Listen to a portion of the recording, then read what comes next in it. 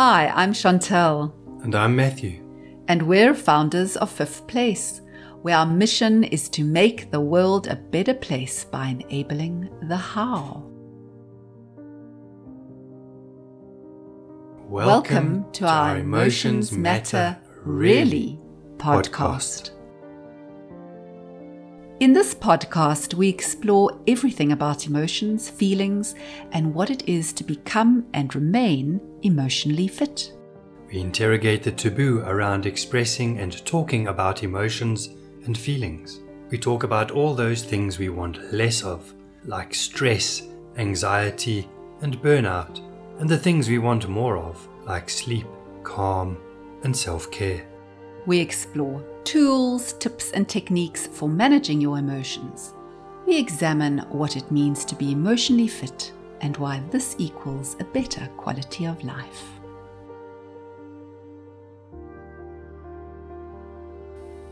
Hello. So, spring has sprung here. Yay! And with it, warmer weather. And, spring usually heralds a time when people are more open and as well a little bit more expectant, maybe a little bit more upbeat. And yet, here and elsewhere across the world, people are feeling very, very contracted, very closed in, very worried, very anxious and depressed. Yes, that is so. And with World Suicide Prevention Day around the corner, it's on the 10th of September, this podcast is going to be about suicide. And when I started planning for it, I had such a resistance to it. I didn't want to do it. I thought what a negative subject. Who wants to talk about suicide? Who wants to talk about depression? And then I realized that's it. That is exactly the point. Not wanting to talk about it. We don't want to talk about it. We don't want to talk about depression. We don't want to engage with it. We just want to, hide it under the carpet, sweep it away.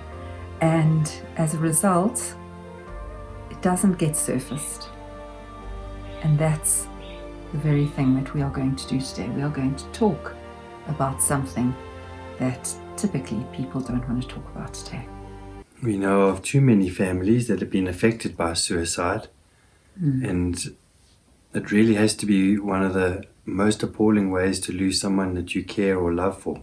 And although the reasons for committing suicide are personal, and there isn't a consensus on why people commit suicide, research has shown that the most prevalent reason comes down to depression. Many factors can contribute to someone wanting to take their life. Apart from depression, financial situations, an inability to manage the way that you feel, overwhelming emotions, hopelessness, loneliness, stress, external circumstances, internal circumstances. These can all play a role and all contribute to arriving at a place where a person feels like the only choice left is that final choice. Yes. And I thought that we would have a look at some of the statistics around suicide, some of the global statistics as well as local statistics, and from the most recent report, which is 2019. Now, this information comes from the World Health Organization, and they say that more than 700,000 people die as a result of suicide every year. Yes, and for every suicide, there are many, many more people that attempt suicide. And a prior suicide attempt is the single most important risk factor for suicide in the general population. Suicide is the fourth leading cause of death among 15 to 19-year-olds. And 77% of global suicides occur in low and middle income countries. And the ingestion of pesticides, hanging, and firearms are among the most common methods used to commit suicide around the world. And closer to home, here in South Africa, the South African Depression and Anxiety Group, also known as SADAG, has figures of 23 suicides a day that are recorded. and 230 serious attempts. Sticking with South Africa, we have the third highest suicide rate in Africa. And culturally, there is denial about depression and the belief that to admit to being depressed is weak. And in more traditional environments, it can be looked at as a person being bewitched. Yes, so an added layer to misunderstanding and keeping quiet, which is problematic. So today, what we are going to do with this podcast is we're going to talk about a lived experience of suicide ideation and suicide attempts and the learnings that have come out of it. We aren't psychologists or psychiatrists, so we cannot diagnose, but we can model what we believe is the most effective and most important element around suicide and the attempts on one life, and that is about talking and listening around the topic. Matthew, you have had your lived experience, and you may have spoken about it before on this podcast, but very briefly. But today, just to go back to that time and just tell us a little bit about what happened when you were younger and you had thoughts of suicide. Thank you, Chantel. I think it's an important story to tell by way of an example, and specifically around some of the realizations that I've had as I've got older relative to the unsuccessfulness of the suicide attempts. In other words, I'm really grateful that it didn't work, because I came to realize that we all have gifts, we all have talents, and it's part of our job and responsibility as human beings to find those gifts, talents, and what have you, and then share them with the world. And I wouldn't obviously be sitting here. There wouldn't be the work that we've done that has positively impacted and influenced so many people. And so really, if we go back to that time, when I was around 16 years old, and it's an interesting story to tell because on the surface, everything was great for me. I was a good-looking young adult. I had the affections of both young adult men and women, as well as some older ones. I was doing well academically at school. I was doing well sporting-wise. I was captain of the swimming team. I'd set a record in the breaststroke, which stood for 10 years. And yet, it wasn't enough. And it comes back to these feelings that I used to carry around with me of not being worthwhile, not being valuable or having value. And that can be traced back, or we believe that can be traced back to me being abandoned when I was a young child by effectively both parents. First of all, my mom left me. When you were 2? Yes. And we were living in Botswana from South Africa. And then my dad was unable to look after me as a sort of single parent man. And he then decided, and this is the interesting thing, because sometimes we are on the receiving end of other people's choices that are well-meaning or well-intentioned, and yet the meaning that we take out of the situation can be very different. And so my dad took me to live with his sister, my aunt, in England, effectively abandoning me. And the choice that I made, or the part of me that was able to make this choice, decided that if my parents didn't want me, how much could I be worth? How much value could I have as a human being if neither of them wanted me? And that really set the trajectory for my life, because thereafter I struggled to show up in any kind of meaningful way.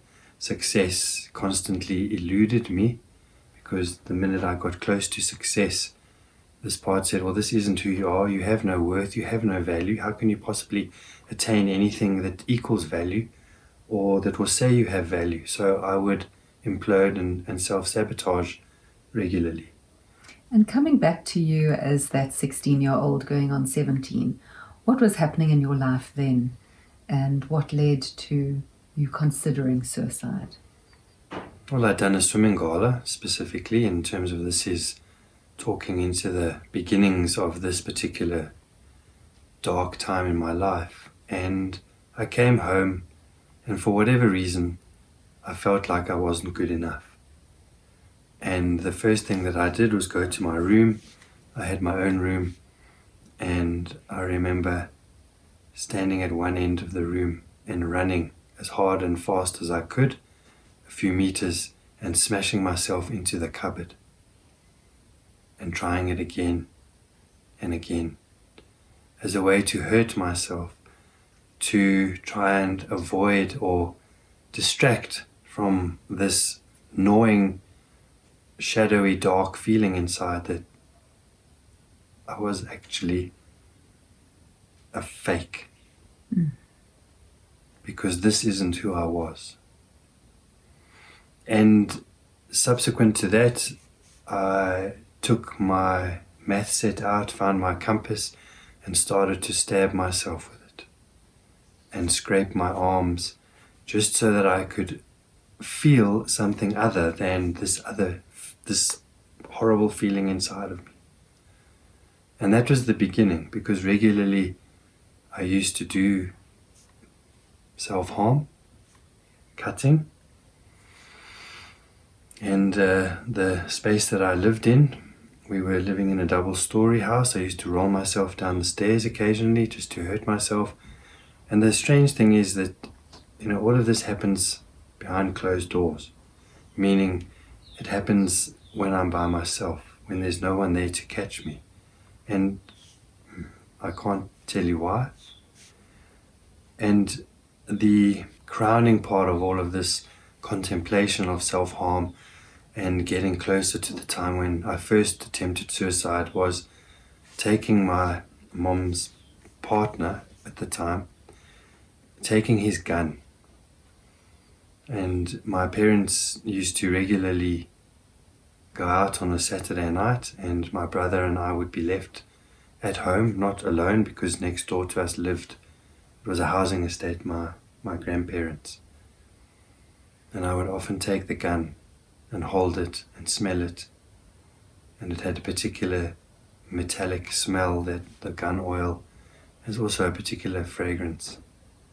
And I would put it in my mouth and contemplate pulling the trigger. And the only thing that stopped me was the thought of my grandmother finding me in whatever state I may have been and having to clean it up, because that's what she would do.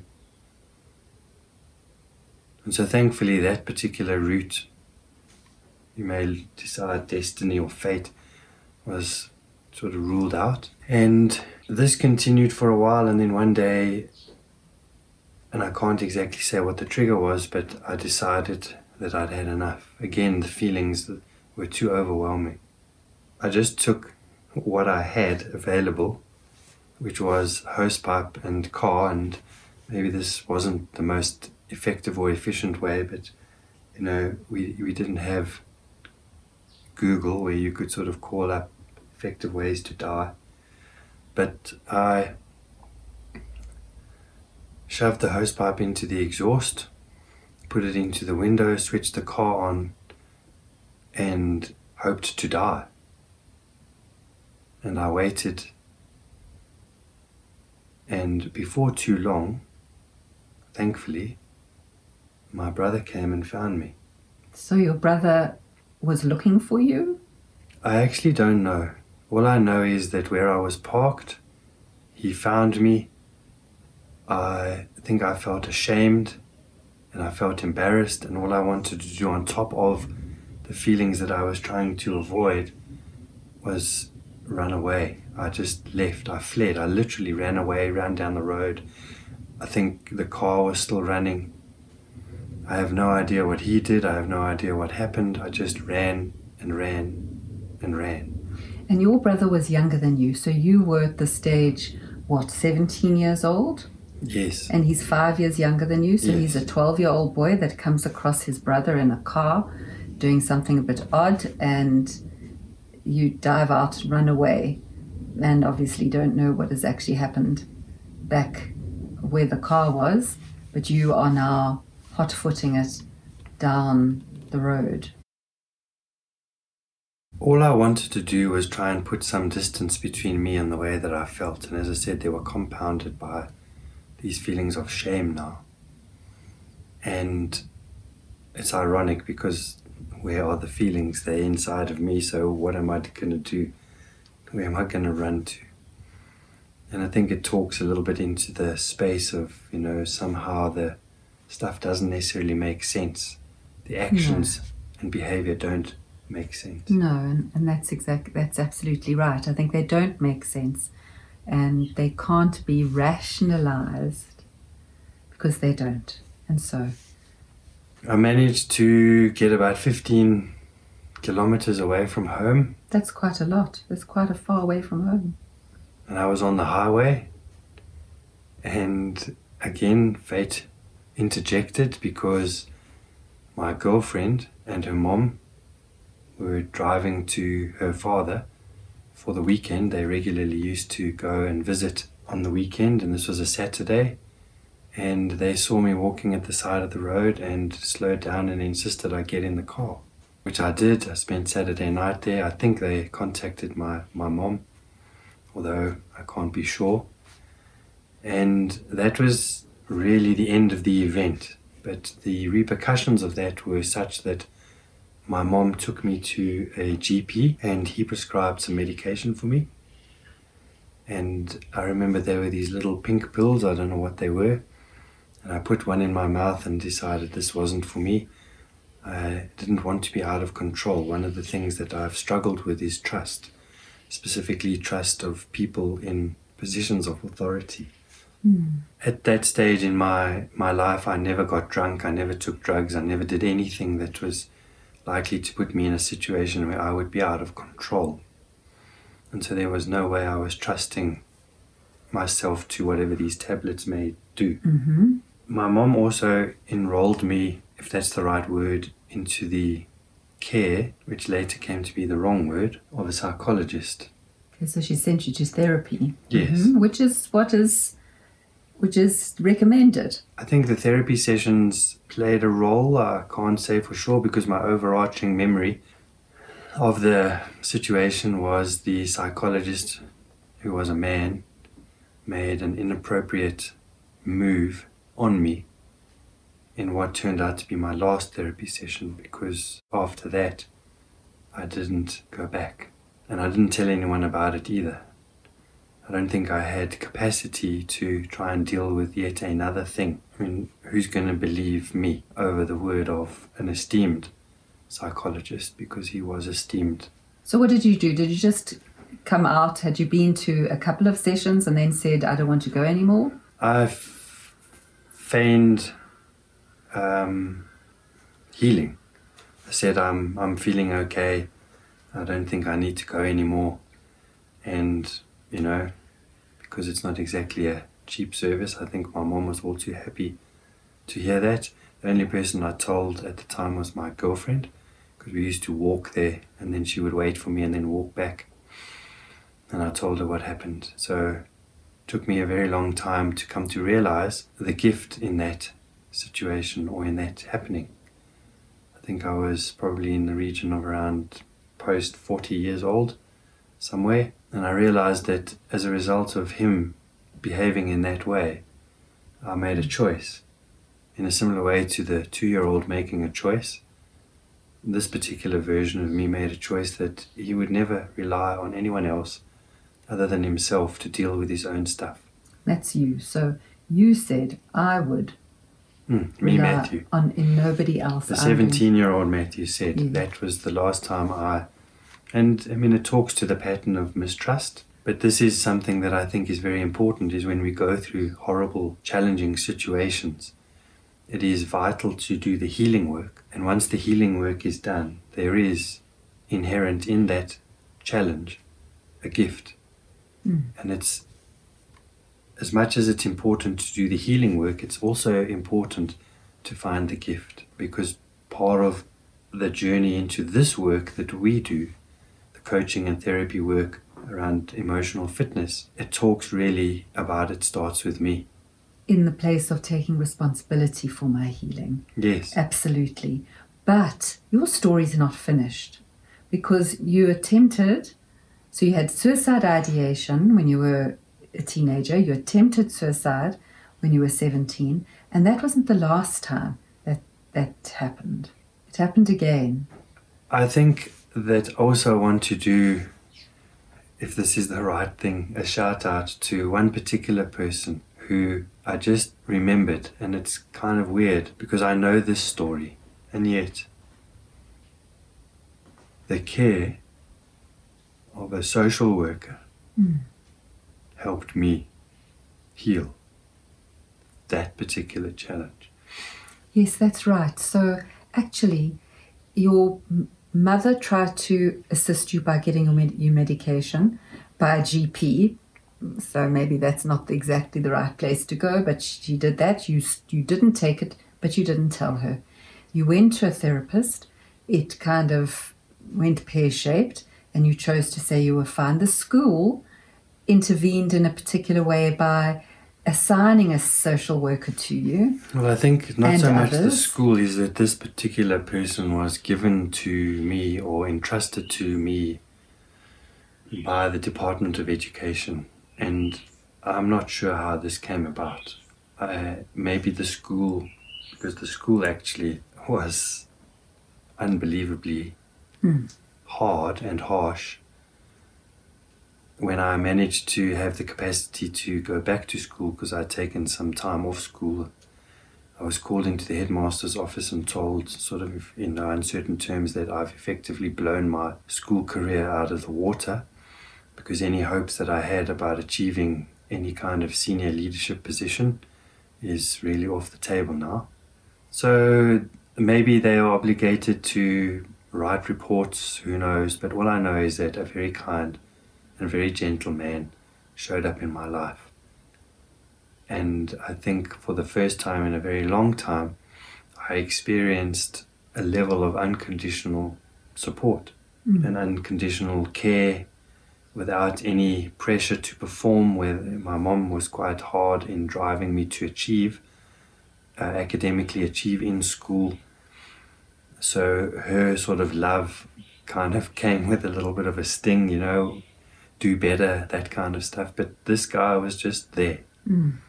And, you know, we did things together, and I'm really grateful, because I think what it did is it helped me rebuild trust in others.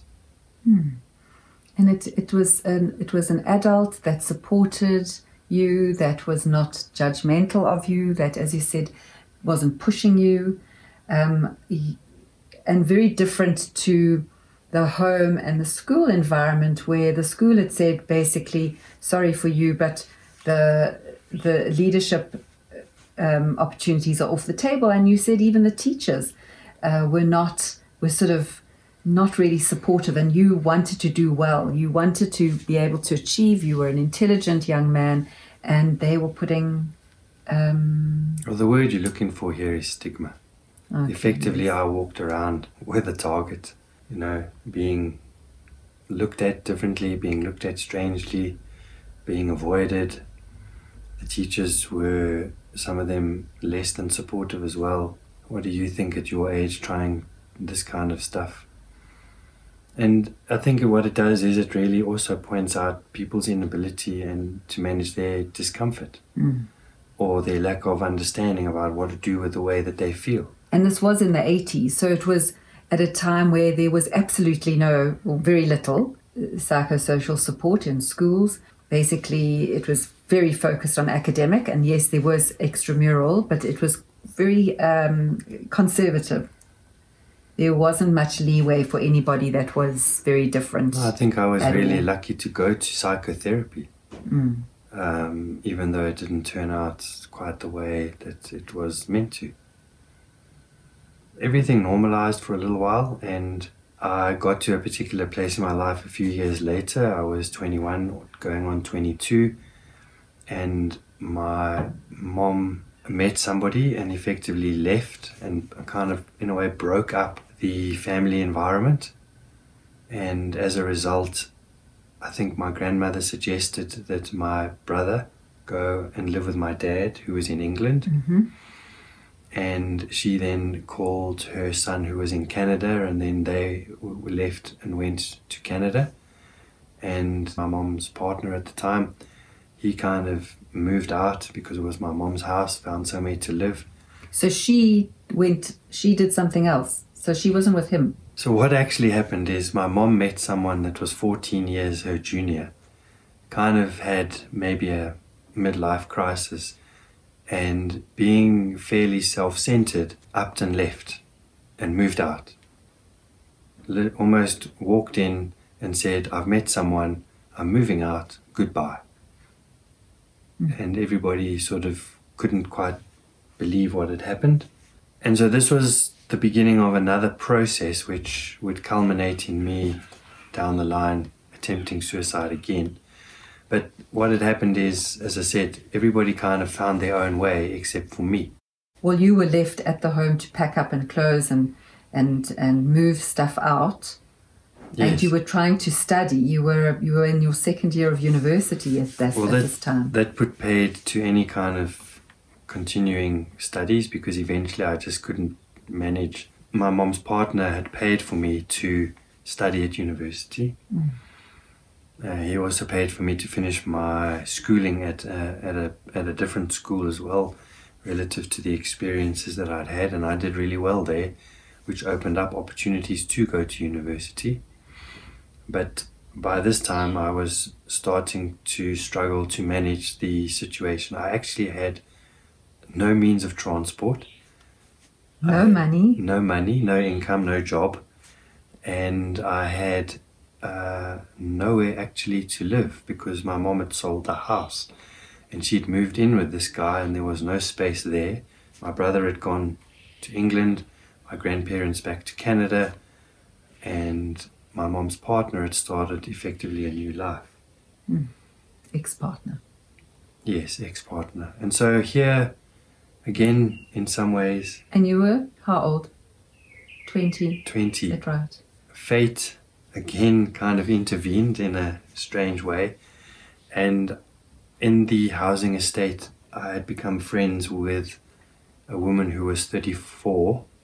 So 14 years, ironically, my senior. So your friendship developed into a relationship. You went to live with her. She invited you to live with her. Well, this is what I mean by fate intervening is... She thought you were gay, and so she thought it was she was doing you a favor. You were a nice guy, Yes. nice to chat to. Well, as a result, she offered me a place to stay, and then in that, we kind of grew closer and then eventually ended up having a relationship.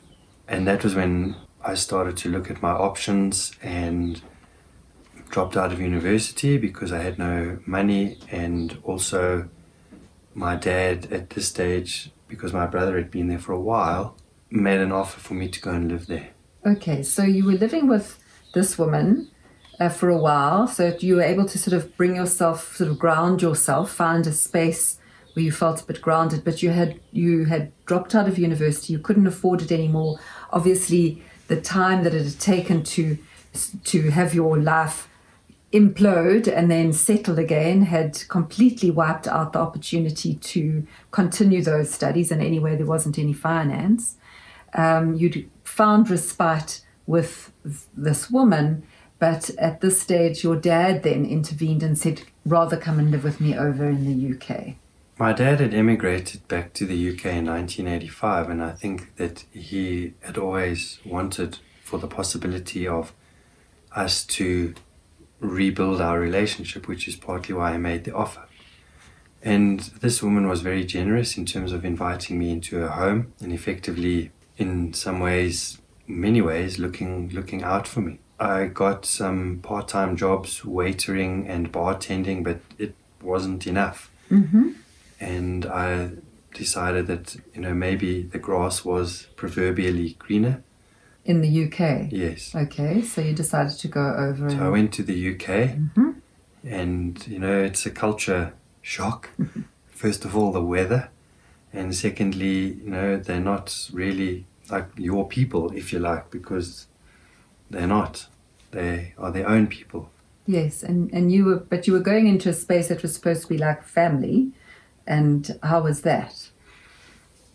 Well, that was a challenge. My stepmom, rightly so. I mean, all of a sudden you've gone from being in a space of two, her and my dad, and all of a sudden there's these two strangers that now live in the house, and she struggled with that. My brother and my father were very sort of close. They'd always been close, and so I felt like a spare wheel.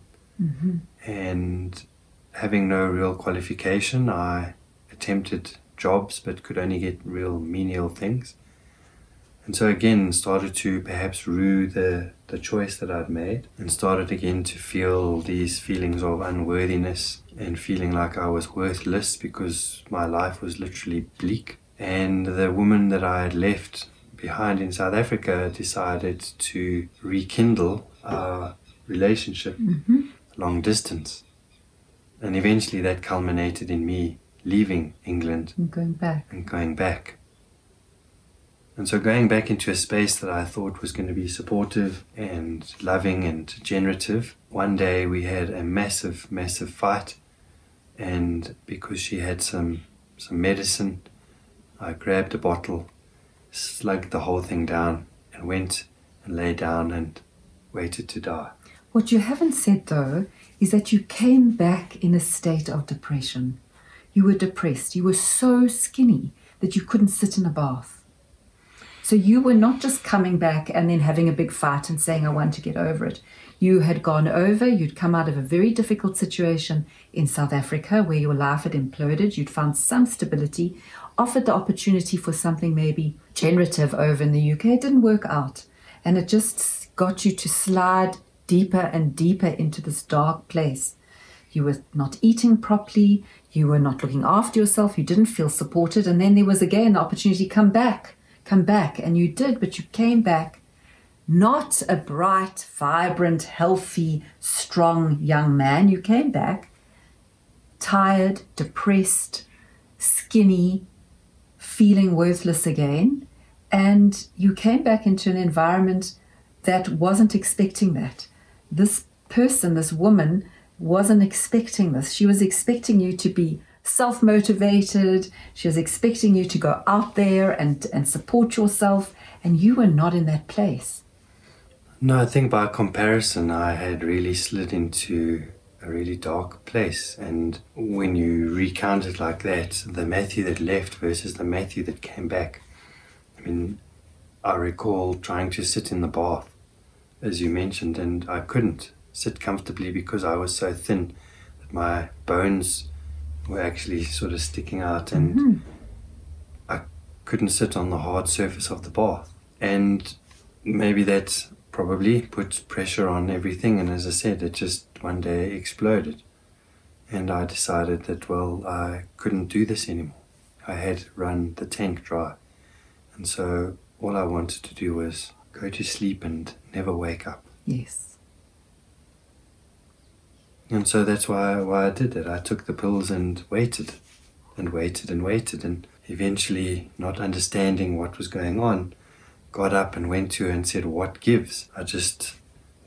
Sort of again feeling a little bit of embarrassment and shame, because now this thing had failed again, sort of said, what are these? And she said, oh no, they're actually nothing. They're not what's on the bottle. I've taken the contents out and I've just kept the capsule. So I had effectively taken a whole bottle of nothing. Empty capsules. That is correct.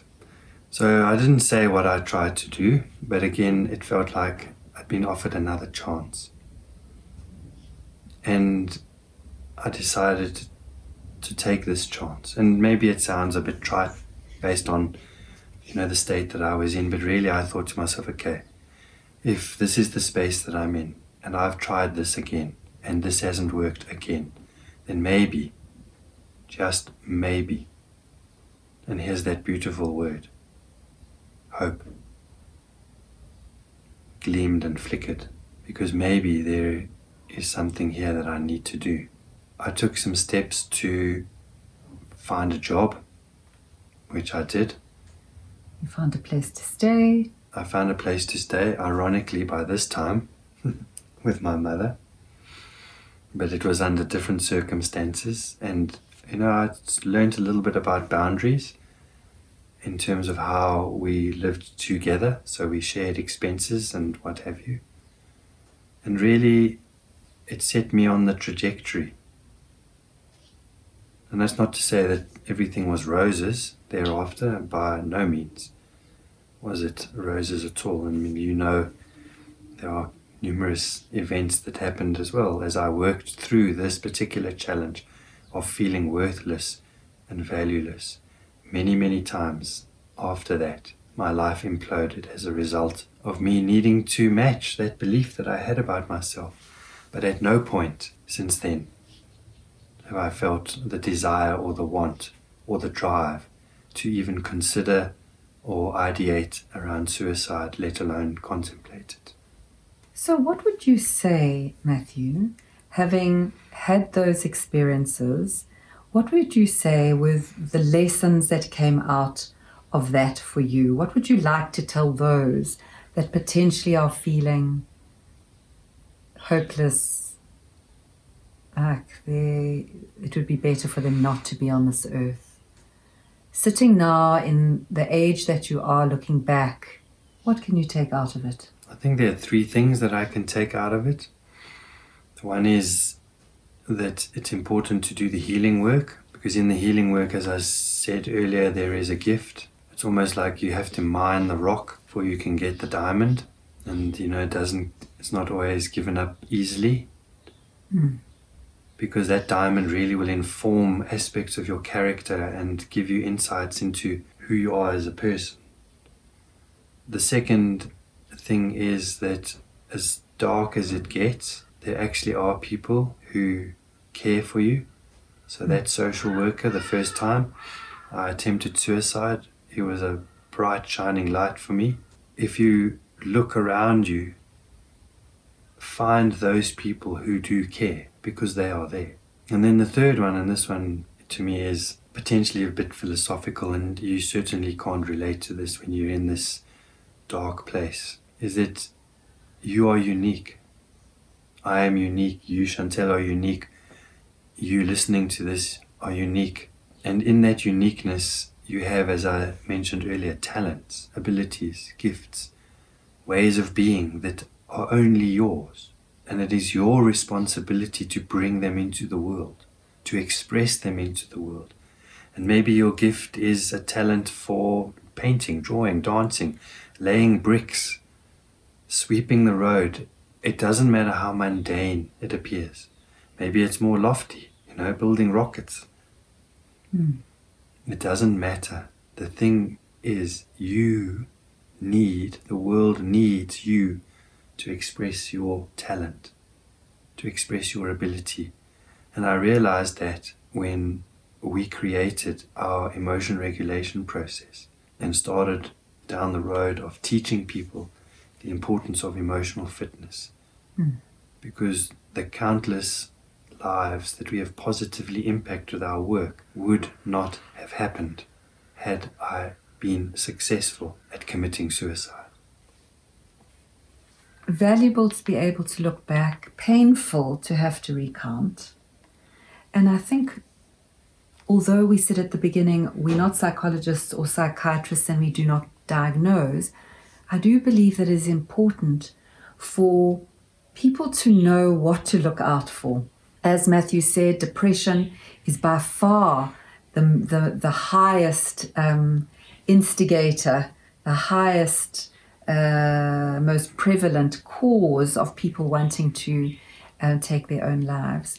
And so really recognizing what that is in yourself or in others is useful to know. And yes, exactly. And, I think that where we're going to go with this is we're going to share there's 9 of them, 9 things to look out for. And, maybe my situation would have been different if people around me were aware of these and there could have been interventions. Yes, sooner. Yes. Because as a 16, 17-year-old, and as a 21, 20-year-old, I felt like it was all on me. and I was hiding it. I was doing this alone. I was soldiering on.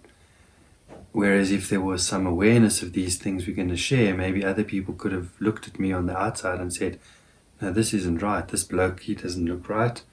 And perhaps challenging me with these may have then elicited an intervention earlier. Yes. When my daughter was in high school, she went through a very dark patch, very dark. And we watched this in complete, feeling quite rudderless and out of control. And we wanted to do something for her, but every time we spoke to her, there was always no, I'm fine, no, I'm fine, no, I'm fine. Leave me alone, leave me alone, leave me alone. And her brother's school actually sent out a circular based on a tragic event that had happened at the school. They sent out a circular which listed these elements around what to look for if a person is getting depressed. And my daughter found this list. I left it out for her on purpose, and she found it. And she came to us afterwards and she said, I read that circular and I think I'm depressed. And as a result of that, we were able to together decide on what the best course of action would be for her to start on the journey to recovery. And she did recover. She was able to take responsibility for that too and play a part in it, which I believe was really important. So knowing what to look for yourself or for others, is a good place to start. And so we're going to share these symptoms and understanding that and we'll share the link for this. You can even take these questions have been converted into a little quiz. So you can even take the quiz, and depending on the score you get, you can get a gauge of how depressed. We're not necessarily advocating that everyone must go out and see, am I depressed or not depressed, but it's just tools. It's information, it's knowledge, and what you choose to do with it, well, that's up to you. But really, this is something that's very, very useful. Yes. So would you like to go through them? And also, it's not that you have every single one of these symptoms. It's about having at least 5 of them and over a period of 2 weeks continually. That says something about the fact that this might be depression. So a depressed mood or irritability most of the day or nearly every day. Decreased interest or pleasure in most activities most of the day. A significant weight change or change in appetite. So that's the 3rd one. The 4th one is change in sleep patterns, either sleeping really long or not sleeping. And then number 5, a change in activity. Again, either more activity, so levels of agitation go up, or levels of slowness, sort of slowing things down. Loss of energy. Or fatigue, yes. Yes, loss of energy or fatigue. And then number 7, feelings of worthlessness or excessive and inappropriate guilt. So that maybe says that I've been depressed or had been depressed for a large part of my life. And then number 8, diminished ability to think or concentrate. Your levels of indecisiveness go up. And then number 9, thoughts of death or suicide. And remember, it's not any one of these that is going to determine whether you are in a critical state or not. Understand that as human beings, we will have the highs and we will have the lows. Just because you feel low today doesn't mean that you are clinically depressed. These symptoms will be used to determine over a period of time. If they stay there over a period of time and you go to a professional, they will be able to determine if there is a diagnosis or not. So it's just about being aware of it and being attuned to it and knowing if you need to put your hand up, either for yourself or for another. And we've included links in the description for this podcast to hotlines, to helplines. If you need additional direction, then please, reach out or connect with us and we'll point you in the right direction. Really important that you speak up, that you talk about it, and that if somebody speaks to you about how they're feeling, that you take it seriously and you listen. So thank you very much. Thank you for listening to my story, and here's hoping that it helps. Indeed. And we've come to that time of the podcast, poem time. I look forward to hearing Chantel in the context of what we've shared or what I've shared specifically. What sort of poem have you chosen for us today? Well, when we were talking about this podcast, we spoke about how that little flicker of hope is so important in our lives. And it immediately made me think of the poem by Emily Dickinson called Hope is the Thing with Feathers. Now, Emily Dickinson was a prolific poet, but much of her life she spent in isolation. She was a bit eccentric and she was really little known during her lifetime, but she wrote over 1,800 poems. And here in this poem, she writes about hope being like a bird with feathers, singing courageously in the face of many obstacles. And hope is something that we all need. And if we have hope, we can withstand so much. So here it is. Hope is the thing with feathers. Hope is the thing with feathers that perches in the soul and sings the tune without the words and never stops at all. And sweetest in the gale is heard, and sore must be the storm that could abash the little bird that kept so many warm. I heard it in the chillest land and on the strangest sea, yet never in extremity it asked a crumb of me. Wow. Thank you. Thank you. I think that it's important we cultivate a sense of hope, because with hope comes possibility. Yes, and know that there is always that little fire, that little flame of hope sitting somewhere. And if each of us can cultivate that in ourselves and with another, we will be giving ourselves and others a huge gift.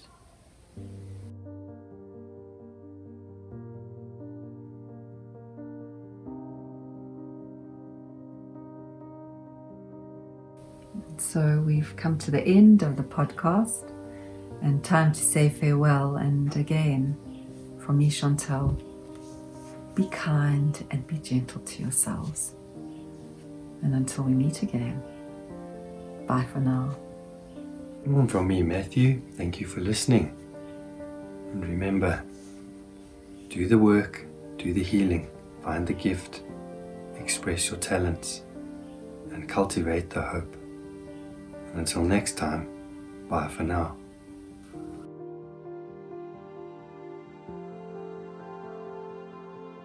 If you enjoyed this podcast and haven't done so already, please subscribe or follow us. And you can find out more about what we do by going to our website, fifth.place. Yes, that's all it is. 5th.place. And because we're all about emotional fitness here at Fifth Place, we have a number of ways that you can build your emotional fitness. You can connect with us for emotional fitness coaching. You can take an emotional fitness course called How to Master Your Emotions, or alternatively attend an online emotional fitness class. And all of these links are in the description for this particular episode.